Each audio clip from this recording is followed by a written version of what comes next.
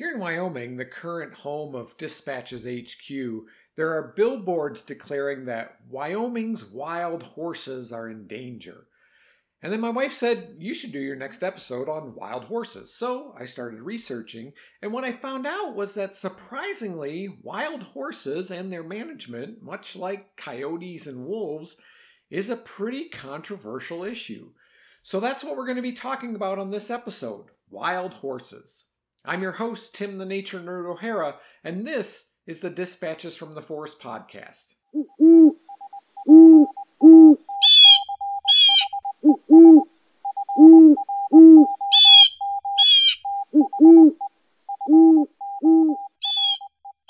So, first of all, if you want to get technical, and I do, there are no wild horses in North America, at least not anymore. So let's get into some horse history. Horses did originate in North America about 55 million years ago. By the end of the late Pleistocene, about 11,000 years ago, there were two lineages of horses in North America. The stout-legged horses, which are closely related to modern horses, and the stilt-legged horses, which don't have any modern relatives. That's because the end of the late Pleistocene also was the end of the last glacial period and pretty much the end of horses in North America. The stilt-legged horses went extinct, and the stout-legged horses were extirpated from North America, most likely by a combination of changing climate and newly arrived hungry humans hunting them for food. So it's estimated that truly wild horses were absent from North America for about 7,000 years or so before Christopher Columbus even made his infamous voyage. What we do have in North America are feral horses, commonly known as Mustangs. The difference is that, quote, wild, unquote, horses here in North America are descended from domesticated horses that escaped or were released into the wild long ago. And this fact actually fuels some of the controversy surrounding these animals, which I'll get into in a little bit. Now, Columbus brought domestic horses from Spain to the West Indies on his second voyage in 1493.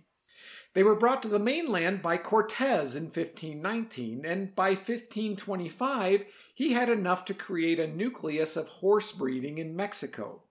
In what is now the American Southwest, horse breeding began in 1598, when a fellow named Juan de Oñate founded the Spanish province of Santa Fe de Nuevo Mexico, which would eventually become part of the states of Texas and New Mexico.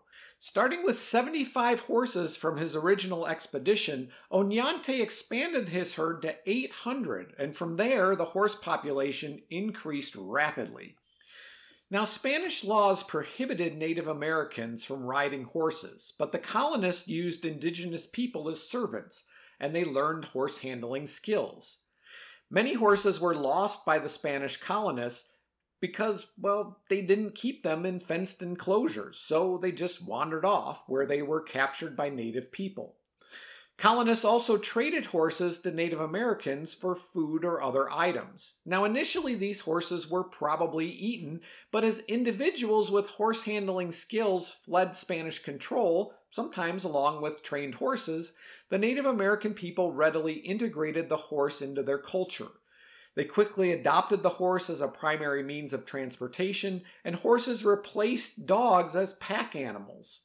This integration changed indigenous cultures in terms of warfare, trade, and even diet. The ability to run down bison allowed some tribes to abandon agriculture for hunting from horseback. By 1659, Spanish settlements were being raided by native tribes for horses, and in the 1660s, some tribes were trading human captives for horses. The Pueblo Revolt of 1680 resulted in large numbers of horses coming into the hands of native people, the largest one-time influx in history. And from there, the Pueblo traded horses to other tribes, and horses spread across the continent. Now, nobody really knows how many Mustangs once roamed North America. The best estimates are that the population peaked between the late 1700s and early to mid-1800s at anywhere between 2 and 5 million. In the early 1900s, thousands were rounded up for use in the Spanish-American War and World War I. By 1920, a guy named Bob Brislon, who worked as a packer for the US government, recognized that the original Mustangs were disappearing, and he started the effort to preserve them, ultimately establishing the Spanish Mustang Registry. By 1930, the vast majority of free-roaming horses were found west of the Continental Divide, confined to public lands managed by the General Land Office, with an estimated population between 50,000 and 150,000. The Taylor Grazing Act of 1934 established the United States Grazing Service, which was tasked with managing livestock grazing on public land. In 1946, the General Land Office and the Grazing Service combined to become the Bureau of Land Management. The BLM and the Forest Service were both committed to removing feral horses from the lands they administered. By the 1950s, the Mustang population was estimated to be just 25,000. But in 1959, Mustangs gained some protection with the first free-roaming horse protection laws. These laws prohibited the use of motor vehicles, which included aircraft, in the hunting and capture of feral horses and burros. It also prohibited the practice of poisoning water holes, which was not uncommon and, yes, as horrible a practice as it sounds. Mustangs gained further protection with the passage of the Wild and Free-Roaming Horses and Burros Act of 1971. This law provided for protection of certain previously established herds of horses and burros.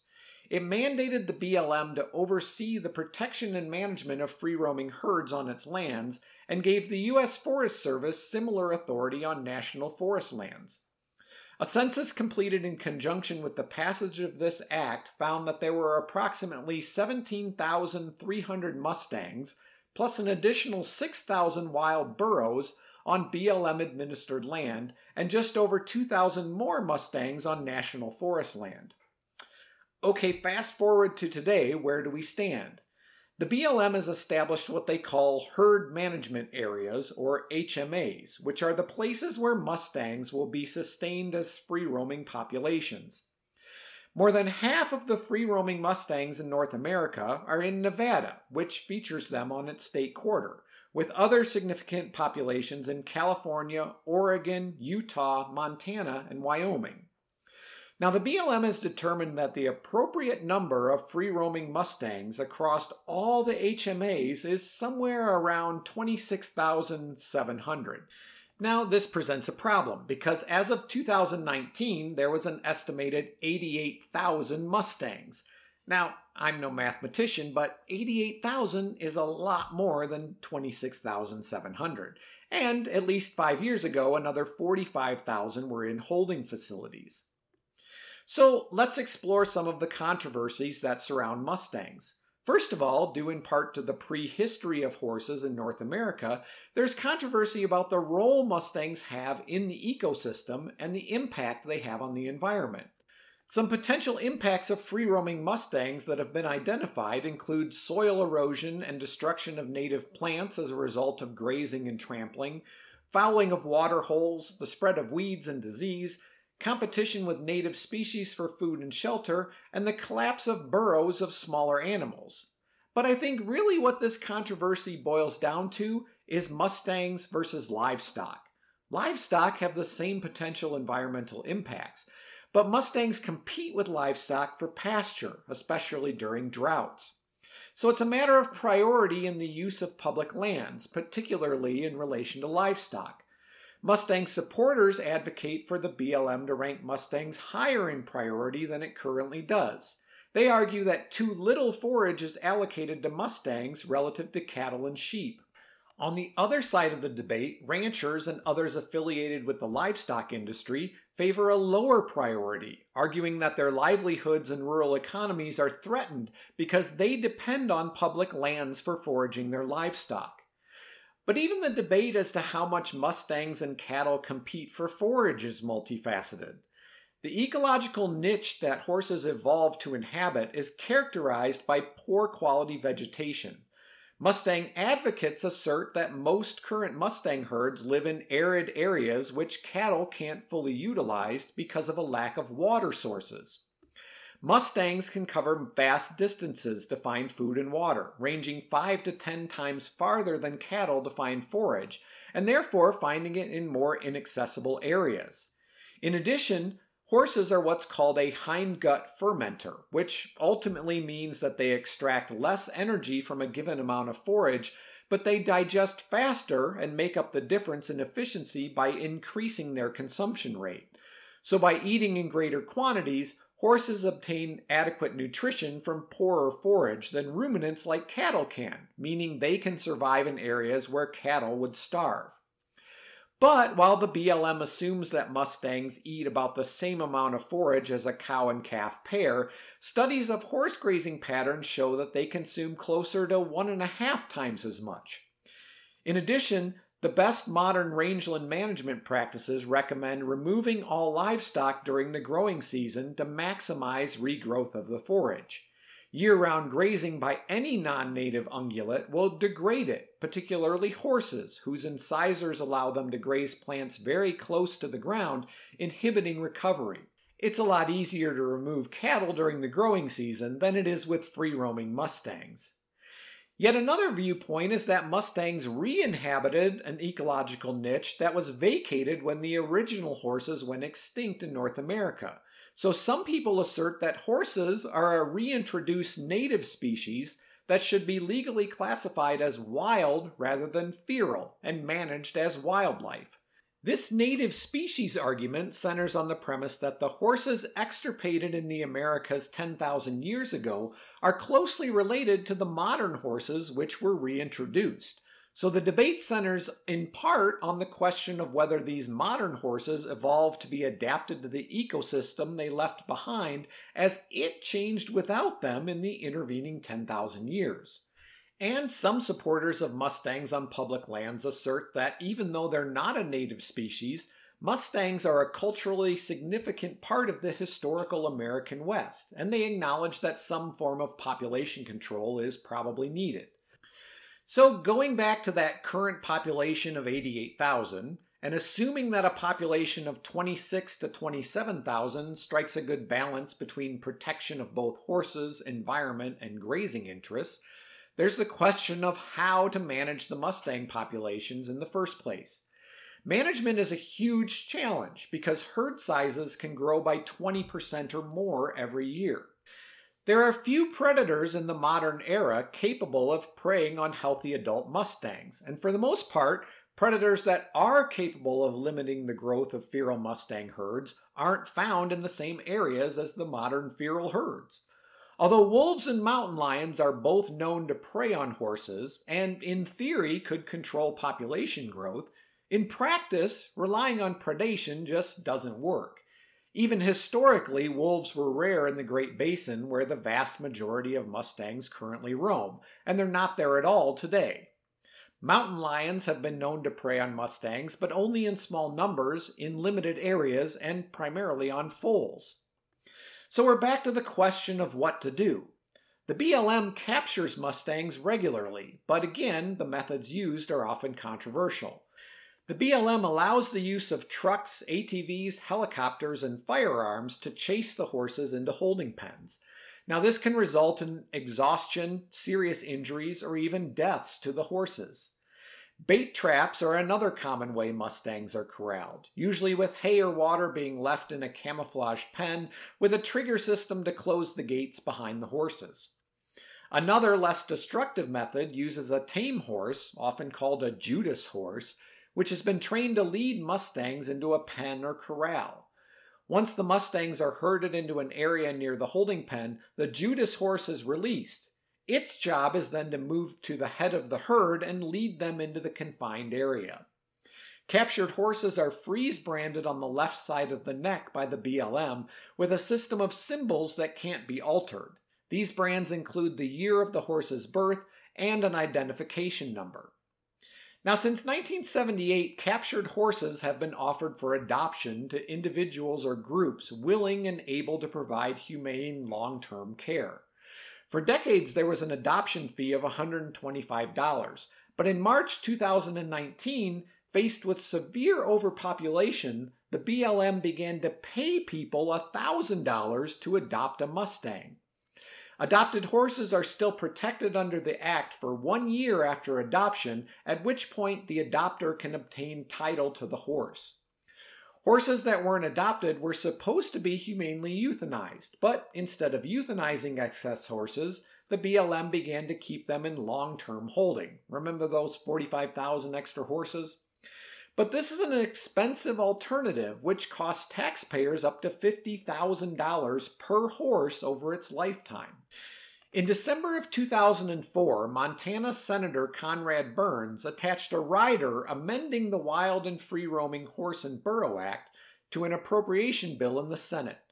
This modified the adoption program to allow unlimited sale of captured horses that were more than 10 years old or that were offered unsuccessfully for adoption at least 3 times.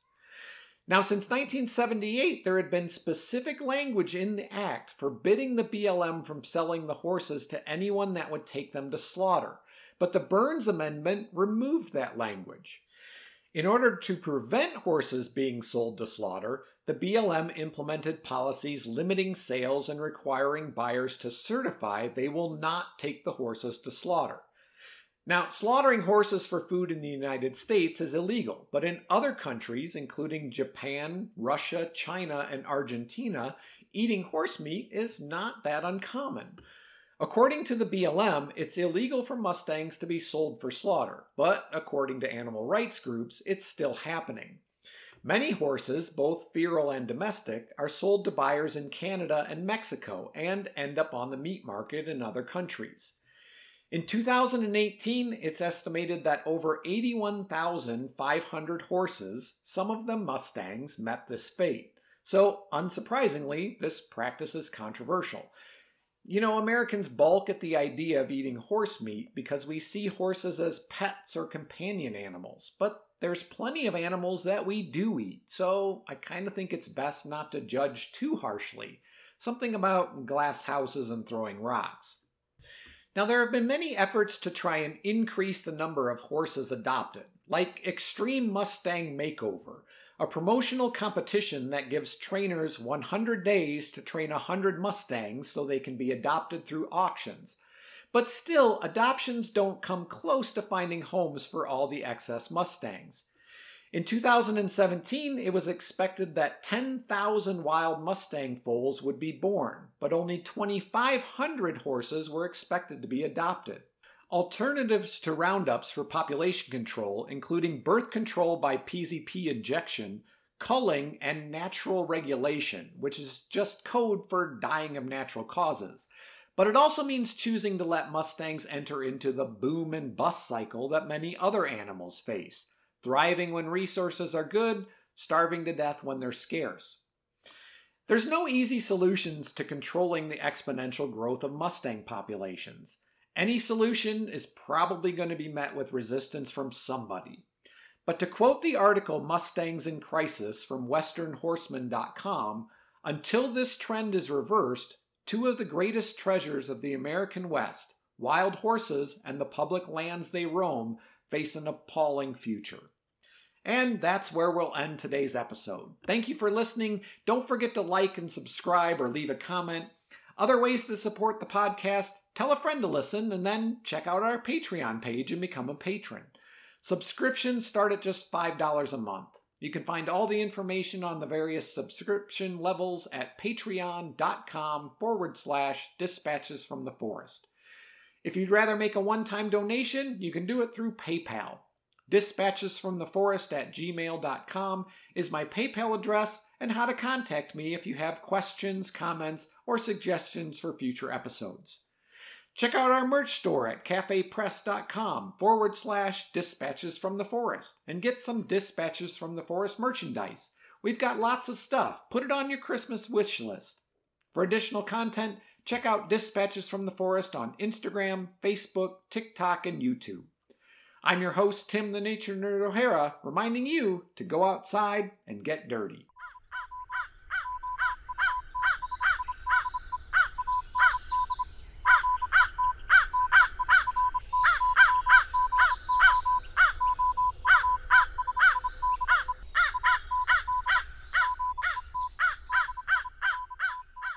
The Dispatches from the Forest podcast is a production of Dispatches from the Forest and may not be used or rebroadcast, whole or in part, without express written permission.